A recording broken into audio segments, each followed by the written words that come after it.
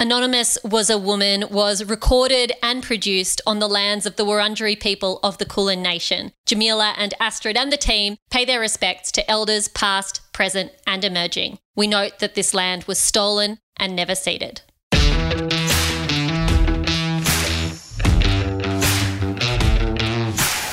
Hello and welcome back to Anonymous Was a Woman. My name is Jamila Rizvi and I'm joined by my co-host Astrid Edwards. Astrid, I am in awe of you, and today that's exactly what we're going to talk about. That is a high compliment and lovely praise coming from you, Jam. Why did you choose the topic of awe? There are a couple of reasons. The first is, of course, the world is something I'm in awe of this year, but not in a good way. And I wanted to explore the positivity of awe. And I think the idea of finding the world to be a wondrously good or bad place is something that's at the front of my mind right now. And while 2020 seems to keep insisting that I see the world as a scary kind of awful place, I want to take that awe and transplant it and find some hope and some wondrous, happy things. How did you interpret awe? Because it is a bit of a wild card, this topic. It is a wild card. I went to the same place as you. For me, the word awe, it's a positive word. It's wonder. It's a gateway into something else. Like, it's not necessarily the everyday, although it can be. It's things that give me a feeling of reverence. Well, books give me a feeling of reverence, and I know that you do too. And we've got two magnificent books to explore and unpack today. And later this week, we will be speaking to Kate Richards, the author of Madness, a memoir. Astrid, let's get started. Astrid, I'd like to begin by talking about Phosphorescence, on awe, wonder and the things that sustain us when the world goes dark, by Dr. Julia Baird. Have you read it? I have only recently read this work and I am pretty disappointed that I didn't pick it up earlier. I thought you were about to say you're disappointed in the book and I was going to have to yell at you. I am delighted you enjoyed it. Most people will know Julia Baird from television and from writing. She writes for the New York Times, for the Sydney Morning Herald and The Age, and she is the host of ABC TV's The Drum. She's someone who I think we usually associate with smart, considered opinion, but opinion that brings the facts to the fore. And this book is, I think, a real departure in subject matter from what she's written about in the past, and yet in style there are some things that I think are quite similar. I have to confess, I am not overly familiar with Julia's work. I recognise her name. I have read her pieces in the New York Times, which I am pretty much addicted to, but I didn't know her work very well. So I was absolutely delighted when on the first page of this book, Julia is talking about glowworms and vampire squid, but also Aristotle. And I just never thought I would see such different things together on the one page. And the whole book is like that, but done with such craft and depth and it's just lovely. I think it's important to know the background to this book. Baird was diagnosed with a really rare kind of abdominal cancer in 2015 and it's come back a number of times. She's had, I think, 3 now really horrible surgeries and a bunch of chemotherapy. So she's had an incredibly difficult 5 years. And during those 5 years, she said she needed to write to kind of process what had happened, but she didn't want to write another memoir about what happens when you get sick, not because she doesn't think that genre is important, but because she thinks others have done that really well. And she wanted to explore something a little bit different. So for those who haven't read it, let me try and give a bit of context to Phosphorescence. It's a very hard book to sum up. It's not a self-help book. It's not a memoir. It is a search for lightness and grace and wonder in the world. And that sounds so Pollyanna, but Baird is not Pollyanna at all. So she looks at the idea of phosphorescence, which is the process by which energy is absorbed into something and then released really slowly in the form of light. I had to look up the scientific definition, but that's the best I've got, folks. And she kind of uses this idea and as an analogy for different elements of life. So she looks at it and applies this idea of absorbing energy and then emitting it as a slow, sustaining light. And she uses that in terms of thinking about climate change and friendships and family and illness and all sorts of other things. It's about making sense of life, I suppose. I'm also a sick person, and I have fallen in and out of love with books that deal with illness. And I found it illuminating to read Phosphorescence and consider illness in a different way, not a heavy way, not a disastrous way, whilst noting how painful and lonely and isolating illness can be. But what I will remember from this book is the way Julia shows respect for and demonstrates her own faith, but she also shows respect for science and medicine and fact, and also a deep love for our world and our environment and all the flora and fauna that we live with and that we are losing.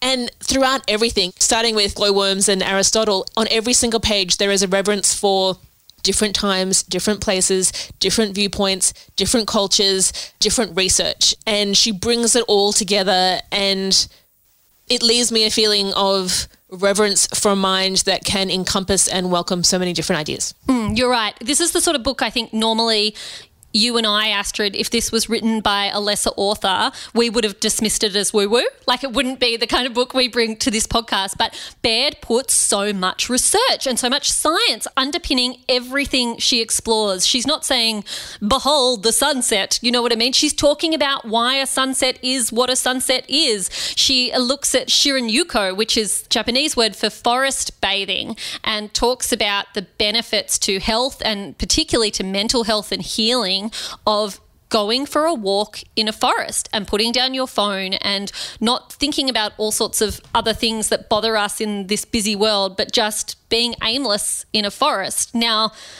normally I'd kind of roll my eyes at that and be like, yeah, good forests. But she talks about the chemical that's released by trees and plants that's been found to boost the immune system. She showed how all these various studies, particularly those conducted by Japanese scientists, that show that this activity reduces our blood pressure, it lowers our cortisol levels, it improves our memory and concentration. That scientific basis to what she's doing, I think, is part of the reason I feel in awe of the way she talks about awe. Absolutely. You know, another thing I will take with me from this book, which is, I hope you can hear the smile in my voice because it does amuse me and give me a little moment of lightness. Moonbows. I didn't know what a moonbow was until I read this book. And for those of you who are listening, a moonbow is a rainbow that is produced by moonlight, not sunlight. Essentially, it's kind of a nighttime rainbow. And I didn't know they existed. And now I have Googled and I have seen the pictures, and I just love science when someone delivers it up written so well in the way that this book does. I think something that I really took from Baird is what I can hear in your voice right now, Astrid.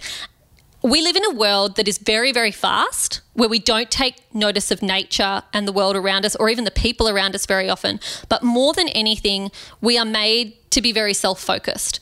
I think we live in a world where we try and build ourselves up and it's all about us. We try and make ourselves feel big. We talk about legacies and being remembered and making your mark and phrases like this. I mean, what is an Instagram account if not being entirely self-obsessed and upping yourself and making yourself bigger and taking up space in the world? And Baird's book is about the opposite. It's about finding joy in being small, in looking out at a moonbow or looking in awe at the night sky or an enormous forest or being in the sea and feeling completely immersed and not feeling irrelevant or forgotten because you're small, but recognizing the joy in being small and being in awe and in wonder of the universe. And whenever I look at my little kid who's 5, he's starting to lose it more and more. As he gets older, the awe decreases. Those simple joys of that's amazing just decrease a teeny tiny little amount. He's still got it in spades compared to his dad and I. But it's almost like as we watch children become adults, we stop being in awe of the magic that's around us. And this book, Julia deliberately reminds us that she is able to walk down to the water at the end of her street And if she jumps into it, there is cool stuff underneath that she can swim in, and it is a different world. It is worth being inspired by. And we don't need to travel overseas or go to fancy locations or spend a lot of money to remember that the world is kind of beautiful, and we can remember that we are linked to it and in it. And I really need to go for a walk today, Jam. Yeah, you absolutely do. We all do, particularly us Melbourneites. Use your hour, folks. And I really recommend getting a copy of Phosphorescence. Julia Baird has done a magnificent job. And I think particularly in a moment where a lot of us are spending more time inside, more time alone, more time away from the people we love, taking a moment to delve into a world of awe and wonder and gratitude that isn't the hashtag Instagram version of gratitude is very much worth your time.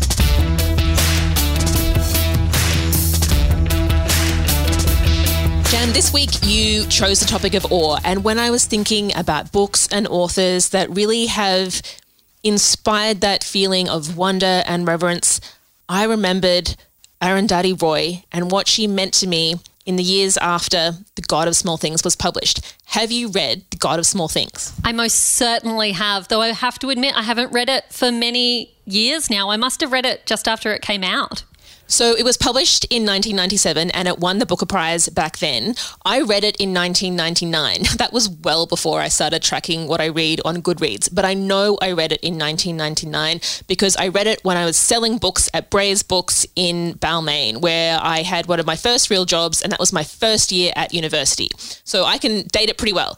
And The God of Small Things, it's a novel. It was selling really well because this was before social media and it had won a major prize. So I sold this hundreds of times that year. I also read it that year.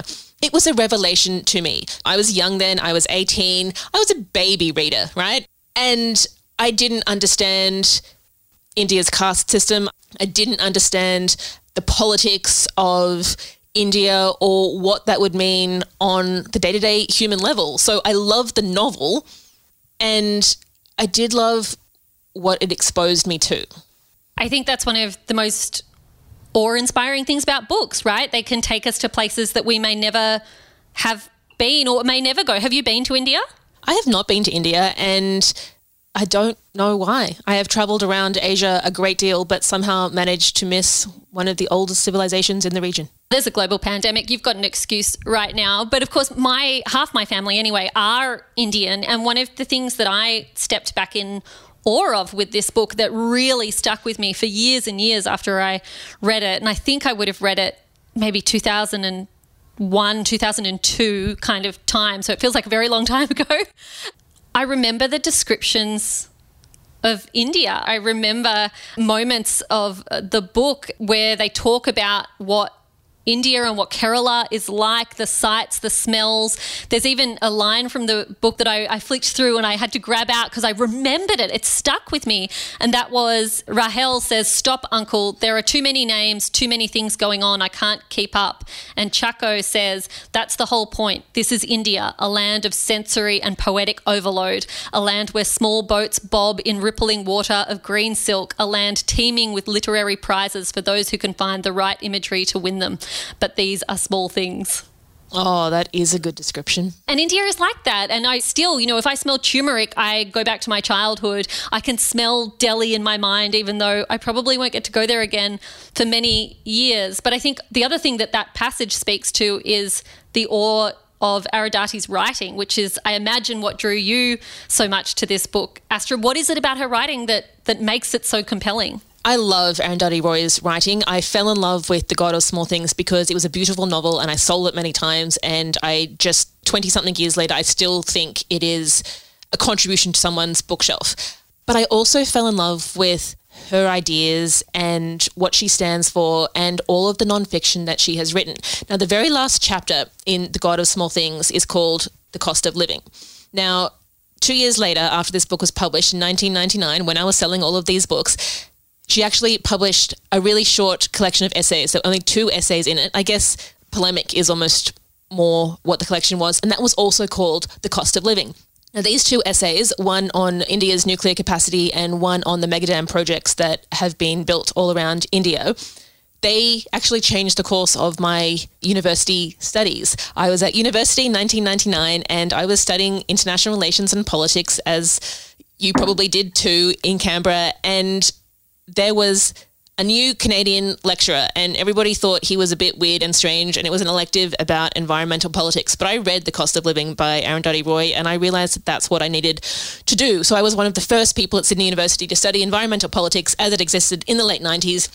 And I still thank Arundhati Roy for that, because I went on to spend almost a decade as an economics and policy consultant specialising in climate policy and the environment. And I think she changed my life. And she continues to write, she continues to advocate for environmental justice and human rights, and does it with such poetic, beautiful language that I owe Arundhati Roy a debt. And I think everybody should read her. I think that's a beautiful reflection on how books really can change a life. Astrid, it is recommendations time, and I am just so excited to hear your recommendations on the subject of awe, because it's something I think we all need a little bit more of in our lives this year. And I want to start with a call out to everyone listening. Please send us your recommendations on awe. We need more of this. We can't just have Astrid and myself contributing. Astrid, we are going to start with you, and I believe you're going to recommend some poetry. I am going to recommend poetry. And the reason is, in our episode last week, we both kind of made jokes that, you weren't very good at poetry and I wasn't very good at poetry. And I thought, I'm not, but increasingly over the last 2 years, I have been picking up more poetry voluntarily, not because it's on my school curriculum and I, have to write an essay on it, but because poetry can be light and beautiful, and poetry can put into very few words those really big feelings that you might otherwise have to read a whole darn book to get, right? That is the beauty of poetry. So as an older reader, I am falling in love with poetry again, and I really want to recommend all of the poetry by Ali Cobby Eckermann, but particularly Ruby Moonlight. Have you heard of Ruby Moonlight? I have to say that I haven't. I'm not a big poetry reader. Tell me more. Ruby Moonlight is a love story. It is the story of Ruby. But Ruby Moonlight is also sometimes described as a massacre verse novel, because Ruby Moonlight is a poem, a long-form poem exploring the impact of colonisation in Australia around about 150 years ago. And what is it about this collection of poetry that inspires awe?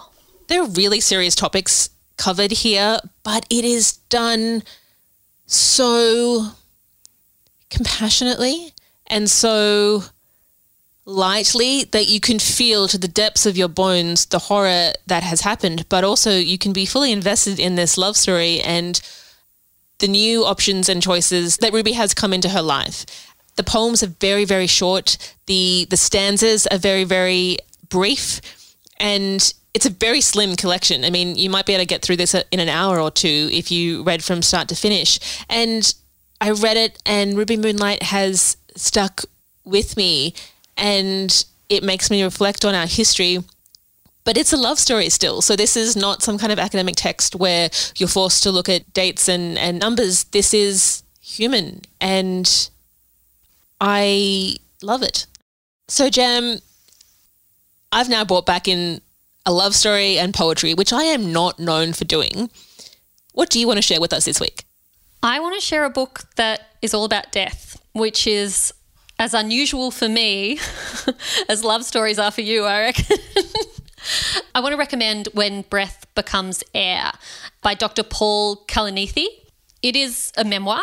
You've probably seen it around on bookshelves. It's got quite an arresting cover. It's got the picture of the back of a surgeon's head. And Paul was a doctor, and he was a surgeon who, when he was diagnosed with lung cancer, had an understanding of what awaited him and what might happen to him that most of us don't.